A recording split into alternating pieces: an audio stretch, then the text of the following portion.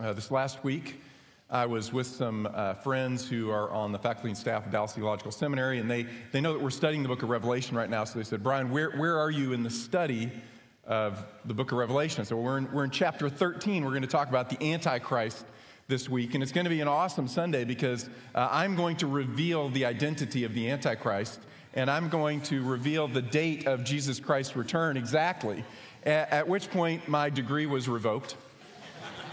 Because no one knows exactly who the Antichrist is or when Jesus Christ will return, but there's a long history of fascination with the identity of the Antichrist. The early reformers, Martin Luther, John Calvin, that whole group, they thought that the Antichrist was the Pope. Leo Tolstoy, author of War and Peace, 1800s, he thought it was Napoleon Bonaparte. Later on, World War II, at the end of World War II, there were a lot of folks saying actually through World War II that it was Hitler. More recently, it's been designated as either Barack Obama or Donald Trump, depending on your political persuasion, right? But no one knows exactly who the Antichrist is. But it's interesting, the Apostle John makes this observation in 1 John chapter 2, verse 18. He says, "Children, it is the last hour. And just as you heard that Antichrist is coming, even now many Antichrists have appeared. From this we know it is the last hour." Now, do you see the implication of that verse? If no one knows when Jesus Christ is going to return, including Satan, then Satan has always had antichrists ready to go. There have always been antichrists ready and prepared. There's always been the spirit of Antichrist working in the world. In nations, in governments, in cultures, in societies, in businesses, in families, permeating everything. But we know that there will come a day when the Antichrist, a particular individual, will emerge. The Apostle Paul describes him in 2 Thessalonians chapter 2. He says, "Let no one in any way deceive you, for the day of the Lord will not come unless the apostasy or the falling away comes first. And the man of lawlessness is revealed, the son of destruction, who opposes and exalts himself above every so-called God or object of worship, so that he takes his seat in the temple of God, displaying himself as being God." There will come an Antichrist in the last days, but even now there's the spirit of Antichrist, and there are Antichrists working in the world. And so what we want to do as we look at the end times is see what we can discern about that final Antichrist, and the patterns of his work that may be operating even today. So if you'll recall, we are now in the tribulation period in our study. All right, what we believe is we live in the church age. The next event will be the rapture of the church. Sometime, likely shortly after the rapture, the church being caught up, the Antichrist will make a covenant with Israel, and he will allow them to restore their worship. That will mark the beginning of the 7-year tribulation period, or that 70th 7-year period described in Daniel chapter 9. But in the middle of that 7-year period, the Antichrist is going to break his covenant with Israel, and he's going to persecute not only Israel, but all of God's people, all of the Gentiles who've turned to the Lord. And it will be in time of intense suffering. That's the rise and the ascendancy of the kingdom of Antichrist. And we're going to be looking at that particular period in future history this morning. But again, what we want to do is we look at that future history and the rise and the reign of the Antichrist, and that particular Antichrist is what are the patterns that we see in his work that may even be operational today as Satan seeks to establish his kingdom in opposition to the kingdom of God. So, if you're not there already, Revelation chapter 13, we're going to begin reading in verse 1. Actually, let's start in chapter 12, verse 17. It says, "So the dragon was enraged with the woman and went off to make war with the rest of her children who keep the commandments of God and hold to the testimony of Jesus. And the dragon stood on the sand of the seashore. Then I saw a beast coming up out of the sea, having 10 horns and 7 heads, and on his horns were 10 diadems, and on his heads were blasphemous names. And the beast which I saw was like a leopard, and his feet were like those of a bear, and his mouth like the mouth of a lion. And the dragon gave him his power and his throne and great authority. I saw one of his heads as if it had been slain, and his fatal wound was healed. And the whole earth was amazed and followed after the beast. They worshiped the dragon because he gave his authority to the beast. And they worshiped the beast, saying, "Who is like the beast, and who is able to wage war with him?" There was given to him a mouth speaking arrogant words and blasphemies, and authority to act for 42 months was given to him. And he opened his mouth in blasphemies against God, to blaspheme his name and his tabernacle, that is, those who dwell in heaven. It was also given to him to make war with the saints and to overcome them. And authority over every tribe and people and tongue and nation was given to him. All who dwell on the earth will worship him, everyone whose name has not been written from the foundation of the world in the book of life of the Lamb who has been slain. If anyone has an ear, let him hear. If anyone is destined for captivity, to captivity he goes. If anyone kills with the sword he must be killed. Here is the perseverance and the faith of the saints. Then I saw another beast coming up out of the earth, and he had 2 horns like a lamb, and he spoke like a dragon. First observation is this: Satan's kingdom is a counterfeit kingdom. We're looking at this morning specifically at the character of the Antichrist, the first beast, and then we're going to look at a second beast shortly after that. But then even the name Antichrist means something really significant. Remember, anti means, first of all, against, in opposition to, right? Anti-perspirant, against your perspiring, right? It's against. But it also means in opposite to or instead of. So the Antichrist is a Christ or a Messiah figure instead of the real Christ. And what's the role of the real Christ, the real Messiah?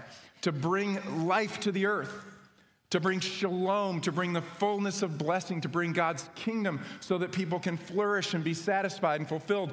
And so what is the Antichrist, the one who's opposed to God's kingdom, or instead of God's kingdom, he's promising a false kingdom, right? Satan promises life, but he delivers death. It's a counterfeit kingdom. And so we will look at 3 characters in this section of Scripture. The first that we saw last week is the dragon. The dragon represents Satan, who is a counterfeit of God the Father. The Antichrist is a counterfeit of the Messiah, Jesus Christ. And the third character, who's called the second beast, is the false prophet who counterfeits the Holy Spirit. That is, Satan cannot create anything. All that he can do is destroy, but he can imitate, he can counterfeit. And so in these last days, Satan reveals this counterfeit trinity. And the intention is to draw worship away from God, to steal worship from God, to destroy God's plan, and to destroy God's people. So, first observation is this: Satan's kingdom is a counterfeit kingdom. It's an imitation kingdom. He can't create, he can only destroy. Second, Satan's kingdom is political. Satan's kingdom is political. Read with me again, chapter 13 and verse 1. It says, "And the dragon stood on the sand of the seashore. Then I saw a beast, the first beast, coming up out of the sea, having 10 horns and 7 heads, and on his horns were 10 diadems, and on his heads were blasphemous names." So when I say political, what I mean is power executed through human governments. Power executed through human governments. And what we notice, first of all, is that Satan's kingdom is a political kingdom. So notice, it says the dragon, that is Satan, the serpent of old, he's standing on the seashore, and he summons out this terrible, horrific beast. Why on the sands of the sea? Well, the sea was an image of the Gentile nations, and more specifically, the Great Sea, the Mediterranean. So we believe this Antichrist, this beast, comes from a Mediterranean nation. He comes from a Gentile nation. But we also learn that the sea, throughout all of biblical history, is seen as a place that's dark, it's foreboding, it's frightening. Evil comes out of the sea. The sea is a reflection. The salt water that you cannot drink is a reflection of the curse. And so this beast comes out of the sea. He's an awful, horrific individual. I mean, think Godzilla, right? Coming out of the sea. He's frightening. He's evil. He's emerging. So, Who is the Antichrist? Well, there are clues. I'm not going to tell you who it is, but there are clues in Scripture. Turn to chapter 13, very last verse, chapter 13, verse 18. John writes, "Here is wisdom. Let him who has understanding calculate the number of the beast, for the number is that of a man, and his number is 666. Ooh. A lot of speculation as to what that means. Long history of tradition interpreting it like this, that the numbers, when they're transliterated from Greek into Hebrew, and then a number is attached to each letter in Hebrew, it spells out Nero. Maybe. There's a lot of symbolic language throughout all of the book of Revelation, right? We're introduced to a Jezebel-like person, not Jezebel herself, or a Balaam-like person. And it could be this, that what John is saying is this future world leader, who's a political leader, is a Nero-like person. I don't think that's probably the case. I think it's a little more straightforward than that. On the sixth day of creation, man was made, right? God looked at all of his creation and said, it is good, it is good, it is good. And then he made man the pinnacle of his creation, and man is a part of that good creation. In a sense, really the best that God had created, but man is good, man is not God. His number is not the number of God. The number of God is 7, the number of perfection. The number of man is 6. He's good, but he's not God. He's just a man. He's just a man who emerges out of one of these nations, probably in the Mediterranean. The point that's most important to understand is that he's empowered directly by Satan to destroy God's plan and to destroy God's people, to offer a counterfeit kingdom that draws people to Satan and to the worship of Satan, to allegiance to Satan, rather than fulfilling their design as being made in the image of God and worshiping God. So, turn back again to the beginning of chapter 13. And read with me again, verse 2. Verse 1, let's read verse 1. It says, "Then I saw a beast coming out of the sea, having 10 horns and 7 heads, and on his horns were 10 diadems, and on his heads were blasphemous names." Now, remember I said there's a lot of symbolic language throughout the book of Revelation, and as a result, a lot of people go, "Ooh, I don't know, I can't interpret it, I don't want to touch it." And we avoid it, even though a blessing is promised to those who read and listen and obey the things that are written in it. Also, I reminded you that one of the keys to interpretation is just look in the context, because often the symbols are explained in the context, or they're explained by an allusion to something in the Old Testament. Now, the horns and the heads are actually explained for us in chapter 17. So turn to Revelation chapter 17 and read with me verse 9. Revelation 17, verse 9. "Here is the mind which has wisdom. The 7 heads are 7 mountains on which the woman," that is Babylon, we'll talk about in a couple weeks, "sits. And they are 7 kings. 5 have fallen, 1 is, the other has not yet come. And when he comes, he must remain a little while." So, what are the 7 heads? The 7 heads are 7 consecutive kings. And notice what he says here again in verse 10. They are 7 kings. 5 have fallen. They're kings who represent their kingdoms. 5 of them have already passed. They've already fallen. These are the kingdoms of the world. We're looking at Egypt, Assyria, Babylon, Persia, and Greece. So 5 have fallen. Those 5 great kingdoms of the world have fallen. 1 is. That is Rome. When John writes, Rome is the predominant kingdom of the world, and 1 is yet to come. That is the kingdom of the Antichrist. So, back in chapter 13, verse 2, he says, "I saw a beast coming up out of the sea. He had 10 horns and 7 heads." What are the 7 heads? Those are 7 consecutive kingdoms. 5 have fallen. 1 is, that is Rome. 1 is yet to come. It's the kingdom of the Antichrist. But he also has 10 horns. Right? He has 10 horns. Who are the 10 horns? Chapter 17, again. And verse 12, "The 10 horns which you saw are 10 kings who have not yet received a kingdom, but they receive authority as kings with the beast for 1 hour. These have one purpose, and they give their power and authority to the beast. The 10 horns are 10 kings who reign simultaneously with the Antichrist. They're a confederation of kingdoms who ultimately give their authority and rule and reign underneath the authority of the beast for an hour, for a short period of time. So the 7 heads are 7 consecutive kingdoms. The 10 horns are 10 simultaneous kings who rule and reign with the Antichrist under his authority in his kingdom. Now, back to chapter 13. There's more imagery for us to unpack here. Verse 2 says, "And the beast which I saw was like a leopard, and his feet were like those of a bear, and his mouth like the mouth of a lion.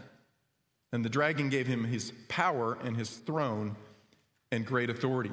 So, we interpret these symbols by looking in the immediate context. Sometimes John explains, and then other times John is making an allusion to something back in the Old Testament. And we said, what book in the Old Testament is the key to interpreting the book of Revelation? It's Daniel, right? It's the book of Daniel. And for those who were familiar with Daniel, they would have seen this imagery of the beast and the leopard and the lion and the bear, and they would immediately thought Daniel chapter 7. So hold your place here in Revelation 13 and turn back to Daniel chapter 7.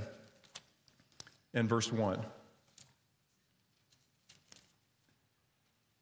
Daniel chapter 7 and verse 1. You haven't done so already, just fold a page down there, because if you're in Revelation, you're just going to be flipping back and forth to the book of Daniel. Daniel 7, verse 1. "In the first year of Belshazzar, king of Babylon, Daniel saw a dream and visions in his mind as he lay on his bed. Then he wrote the dream down and related the following summary of it. Daniel said, 'I was looking in my vision by night, and behold, the 4 winds of heaven were stirring up the great sea. And 4 great beasts were coming up from the sea, different from one another. The first was like a lion and had the wings of an eagle. I kept looking until its wings were plucked, and it was lifted up from the ground and made to stand on 2 feet like a man. A human mind was also given to it. Behold, another beast, the second one, resembling a bear. And it was raised up on one side, and 3 ribs were in its mouth between its teeth. And thus they said to it, Arise, devour much meat. After this I kept looking, and behold, another one, like a leopard, which had on its back 4 wings of a bird. And the beast also had 4 heads, and dominion was given to it. After this I kept looking in the night visions, and behold, a 4th beast, dreadful and terrifying and extremely strong, and it had large iron teeth. It devoured and crushed and trampled down the remainder of its feet with its feet, and it was different from all the beasts that were before it, and it had 10 horns. So Daniel's vision, there are 4 beasts who are 4 consecutive kingdoms. He's talking about Babylon, which was overcome by Persia, and then Greece, and then Rome. In Revelation 13, there's just one beast, and he's an amalgamation of these 4, right? So what John is saying is that the beast that he saw was this amalgamation of all of the worst and most terrible properties of all of the kingdoms that have gone before. It's like a lion, it's like a bear, it's like a leopard, it's like this horrible, evil world power, all rolled into one in the kingdom of the Antichrist. So one writer described it, it's like an apocalyptic Frankenstein. It's just the worst of the worst. Now turn to verse 23 of Daniel chapter 7. He writes, Thus Daniel said, the 4th beast will be a 4th kingdom on the earth, which will be different from all the other kingdoms and will devour the whole earth and tread it down and crush it. As for the 10 horns, out of this kingdom 10 kings will arise, and another will arise after them. And he will be different from the previous ones and will subdue 3 kings.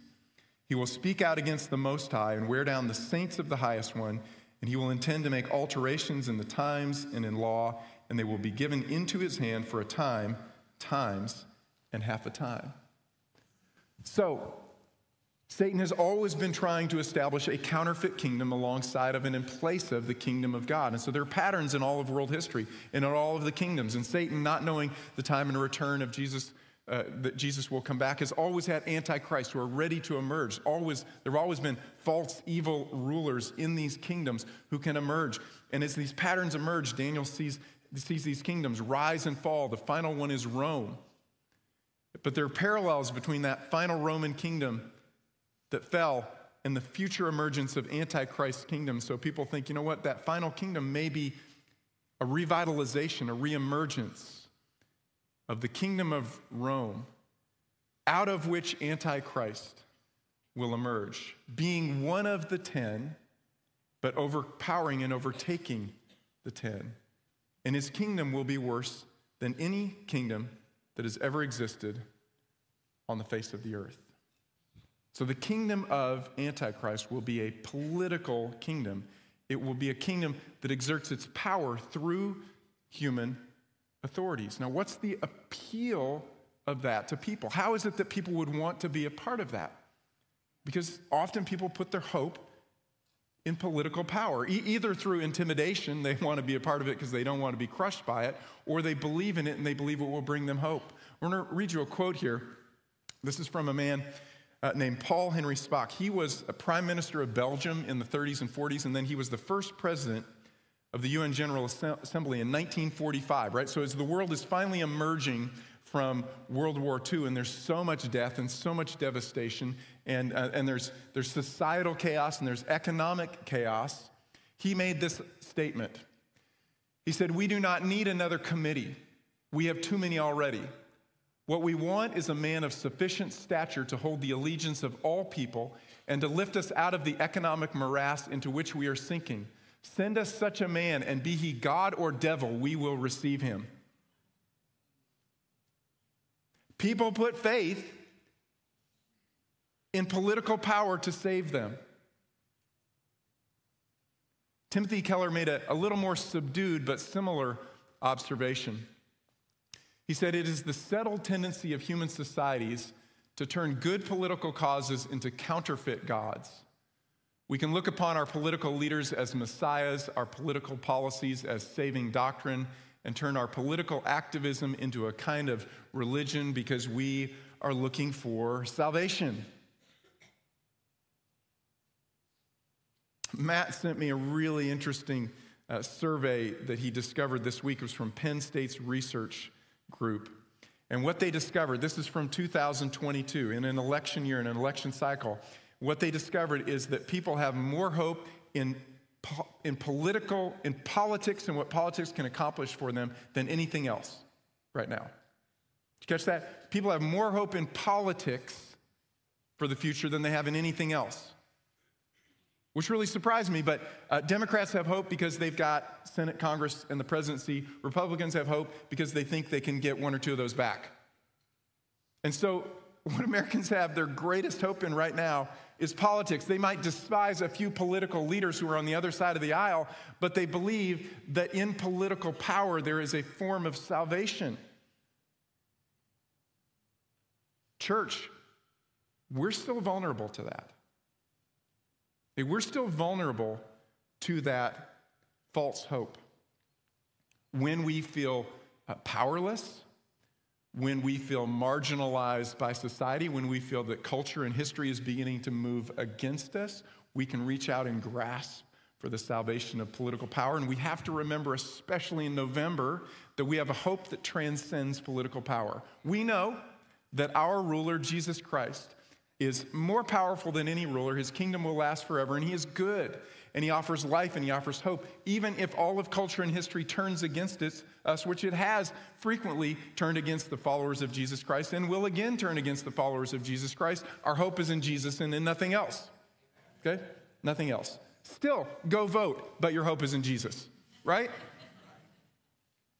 So, the kingdom of Satan is political. Second, it is religious, and there's a wedding of religious and political power in his kingdom. Turn back to Revelation chapter 13 and verse 3. It says, "I saw one of his heads as if it had been slain, and his fatal wound was healed, and the whole earth was amazed and followed after the beast, and they worshiped the dragon because he gave his authority to the beast, and they worshiped the beast, saying, 'Who is like the beast? And who is able to wage war with him?'" So his ascendancy to power is fueled by this counterfeit resurrection. And after this counterfeit resurrection, there emerges a second beast who apparently manages his social media, and he begins to proclaim the greatness of the first beast, the Antichrist. Look at chapter 13, verse 11.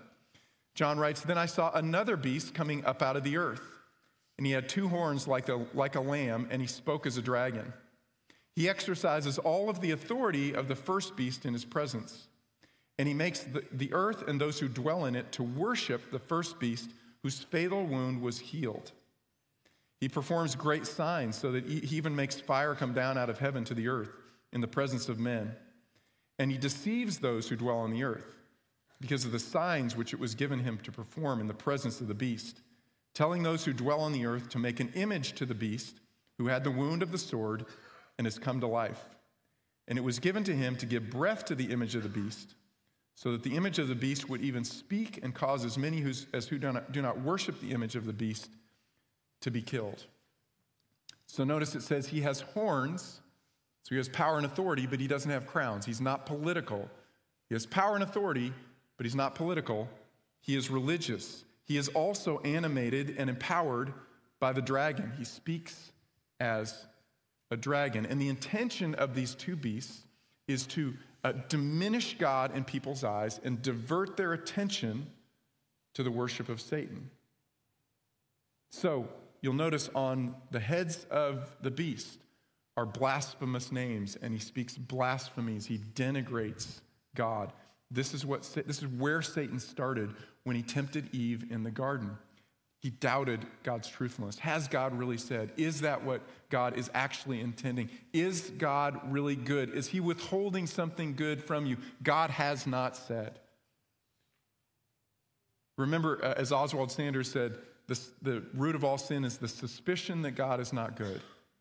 He plants that seed of suspicion in Eve. He plants it in people. He plants that seed of denigrating the goodness and the beauty and the glory and the power of God to divert attention away from God so that people would worship and serve Satan.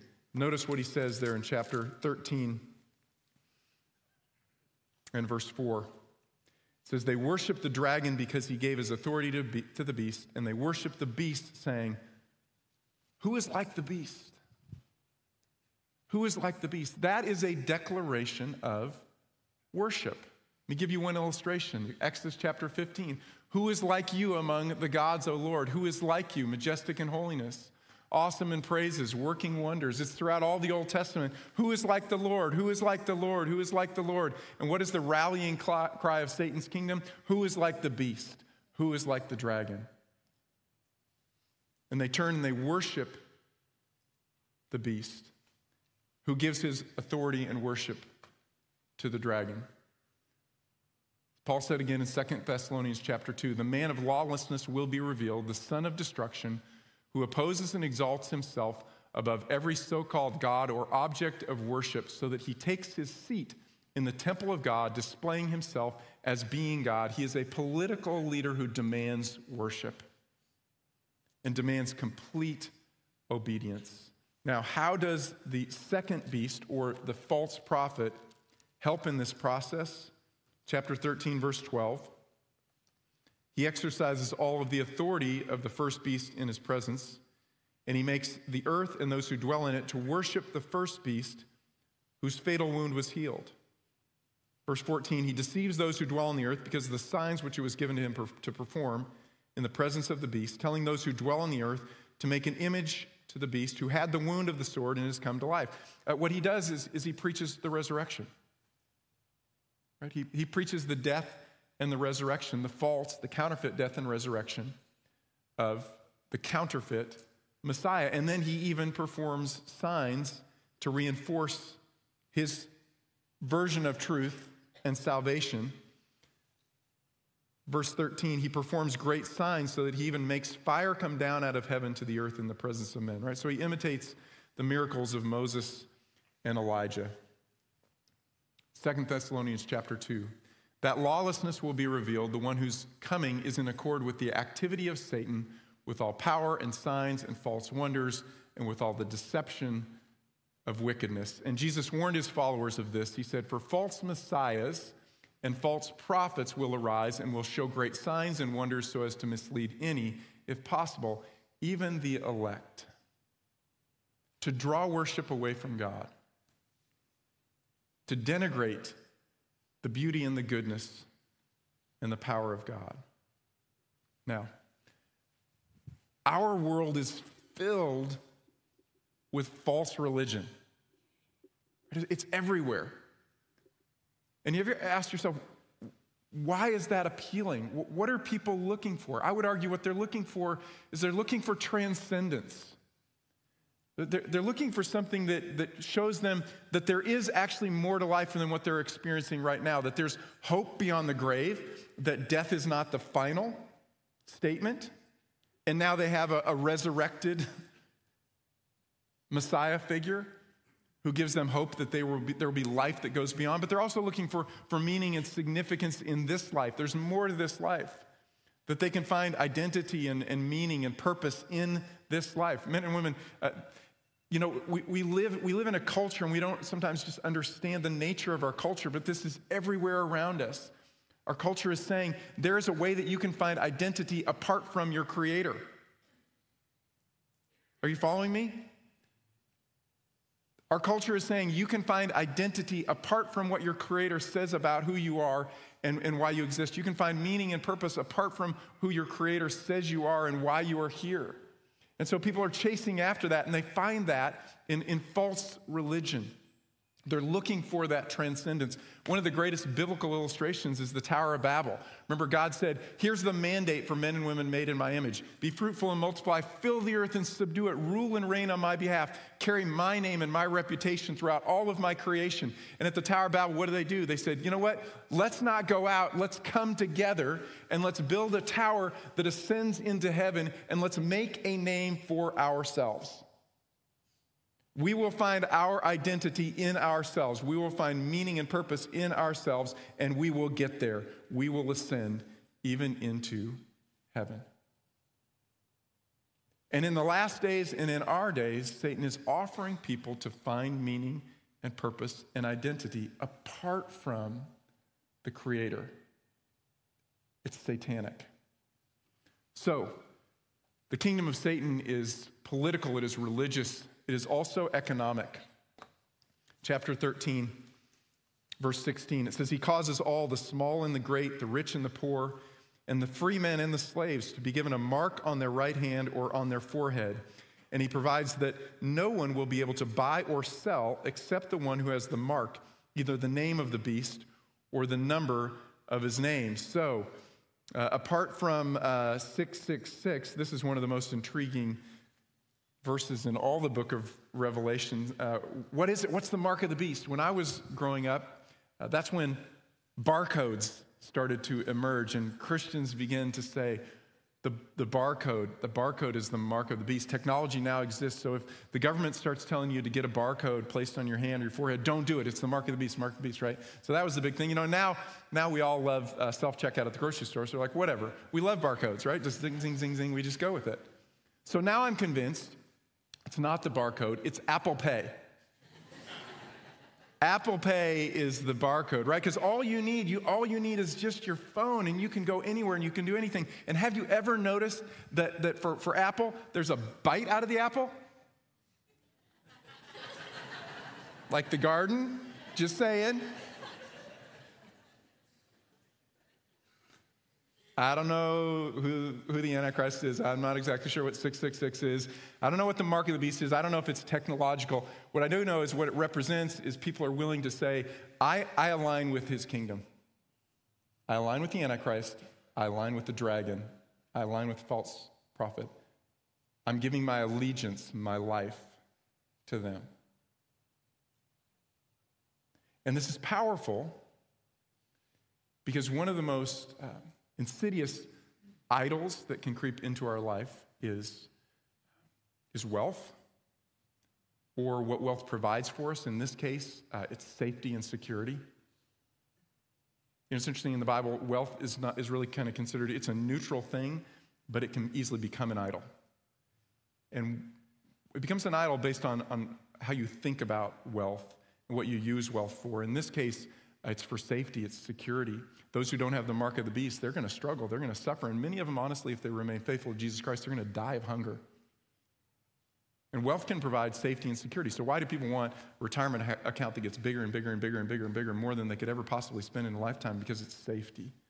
They hoard. Or sometimes wealth provides power. In this culture, it can be a thing of power. It could be a thing of prestige. It can be a way to have greater pleasures, but wealth becomes an idol. And the Antichrist knows this. He knows this vulnerability, so he taps into it, and he takes control of the entire economic system. So if I can sum it up like this, Satan's kingdom is all-consuming. It's national, it's global, it's governmental, it's personal, it's religious, it's economic. It infiltrates into families and into neighborhoods and into entire cultures. It's all-consuming. It is Satan's attempt to say, I am the only source of life. My kingdom is the kingdom that will give you identity and meaning and purpose and belonging. Satan promises life, but he can only deliver death. And this is how it's always been. I want to share a quote with you from modern day poet, songwriter, philosopher, Halsey, which I realize only half of you this morning know who that is, but the words are significant nonetheless. She made this observation. She said that I find that often there's a deep sadness inside me that no amount of worldly pleasure can touch, a loneliness, an emptiness. I wonder often if I chose the wrong life for myself, and the weight of it is suffocating. People are susceptible to deceit because we do have these longings placed within us by God. And we believe Satan's lies that we can find those longings, those deep desires of our soul met outside of God. And the end is it's destruction, it's sadness, it's despair, and it's fear. Good news is this. Satan's kingdom will not last. Turn to chapter 14 and verse 6. John says, I saw another angel flying in mid-heaven, having an eternal gospel to preach to those who live on the earth and to every nation and tribe and tongue and people. And he said with a loud voice, fear God and give him glory, because the hour of his judgment has come. Worship him who made the heaven and the earth and the sea and springs of waters. Now, we're not going to dig into a lot of the details of chapter 14 yet, because what chapter 14 is it's a preview of the rest of the story. And what plays out in the remaining chapters is this: Satan's kingdom falls. It just crumbles. It's destroyed. And the kingdom of Jesus Christ emerges, and it's everlasting, and it cannot be touched. And even in the midst of Satan's kingdom crumbling and falling, there's an angel that's flying through the heavens, and he's announcing the eternal gospel, and he's saying, you find life in Jesus, you find death in Satan. And hope is held out for anyone who chooses to believe all throughout the remainder of these end times, but it will end a certain way. And so we have hope. You can stay here in Revelation, but I want to read to you from Daniel chapter 7.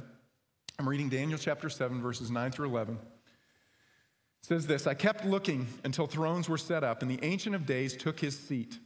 His vesture was like white snow, and the hair of his head like pure wool. And his throne was ablaze with flames. Its wheels were burning fire. A river of fire was flowing and coming out from before him. Thousands upon thousands were attending him, and myriads upon myriads were standing before him. The court sat, and the books were opened. Then I kept looking because of the sound of the boastful words which the horn, that is the Antichrist, was speaking. I kept looking until the beast was slain and its body was destroyed and given to the burning fire. I kept looking in the night visions, and behold, with the clouds of heaven, one like a son of man was coming, and he came up to the Ancient of Days and was presented before him. And to him was given dominion, glory, and a kingdom, that all the peoples, nations, and men of every language might serve him. His dominion is an everlasting dominion which will not pass away, and his kingdom is one which will not be destroyed. Amen and amen. Now, how do you apply this? I'm going to give you 3 words to think about this week. The first is discern. Discern. In the book of 1 Chronicles, it says the men of Issachar, these were men who, they understood the times. They looked around and they said, okay, this is what's actually happening. Here's the subtext of this battle between kingdoms. They discerned the times. You've heard the statement before, fish who are in water don't know that it's wet. They're just living in it. And I would say that the same is true of us so often. Even as followers of Jesus Christ, we live in these cultures and we have a hard time realizing the cultures that we live in, they're influenced by Satan. There's deceit all around us. And sometimes we need to just hop up on the shore and look down and understand the nature of the cultures that we live in and the society that we live in and how Satan's deceit has worked its way in and promised us life but can only deliver death. And so I want you to begin to pay attention to the things you're not paying attention to, maybe the things that you just automatically believe without criticizing them. Second word I want you to think about this week is hope. We have hope. The kingdom of Jesus will come, and he will rule and reign forever.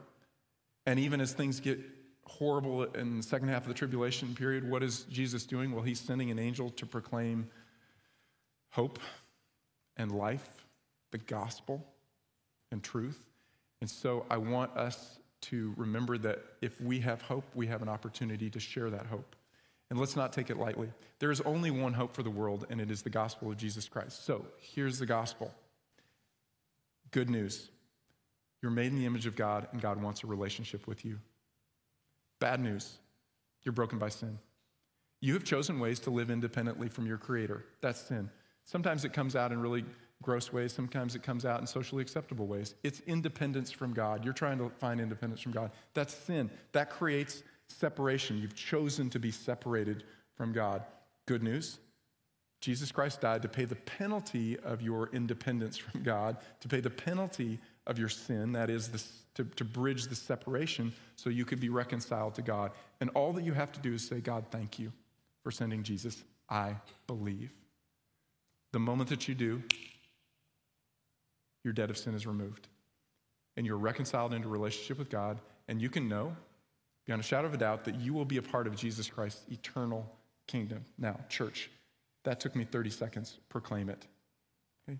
Build deep and abiding relationships with people who don't know Jesus Christ as their Savior, and get to the gospel, right? And love them and pray for them. Why? Because we have the only message of hope. Third, endure. Expect that as the end gets closer, life will get harder.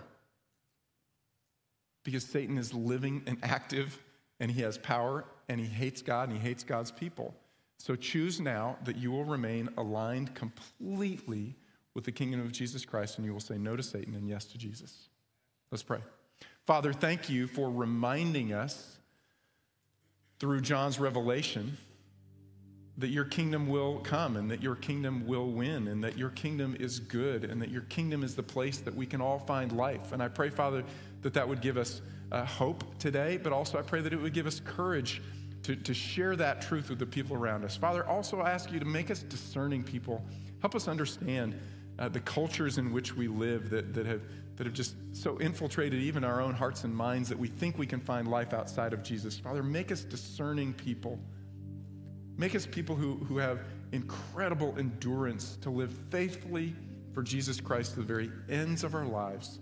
Father, this morning we declare that we love Jesus and he is our King. He is our ruler. It's in Christ's name we offer these prayers. Amen.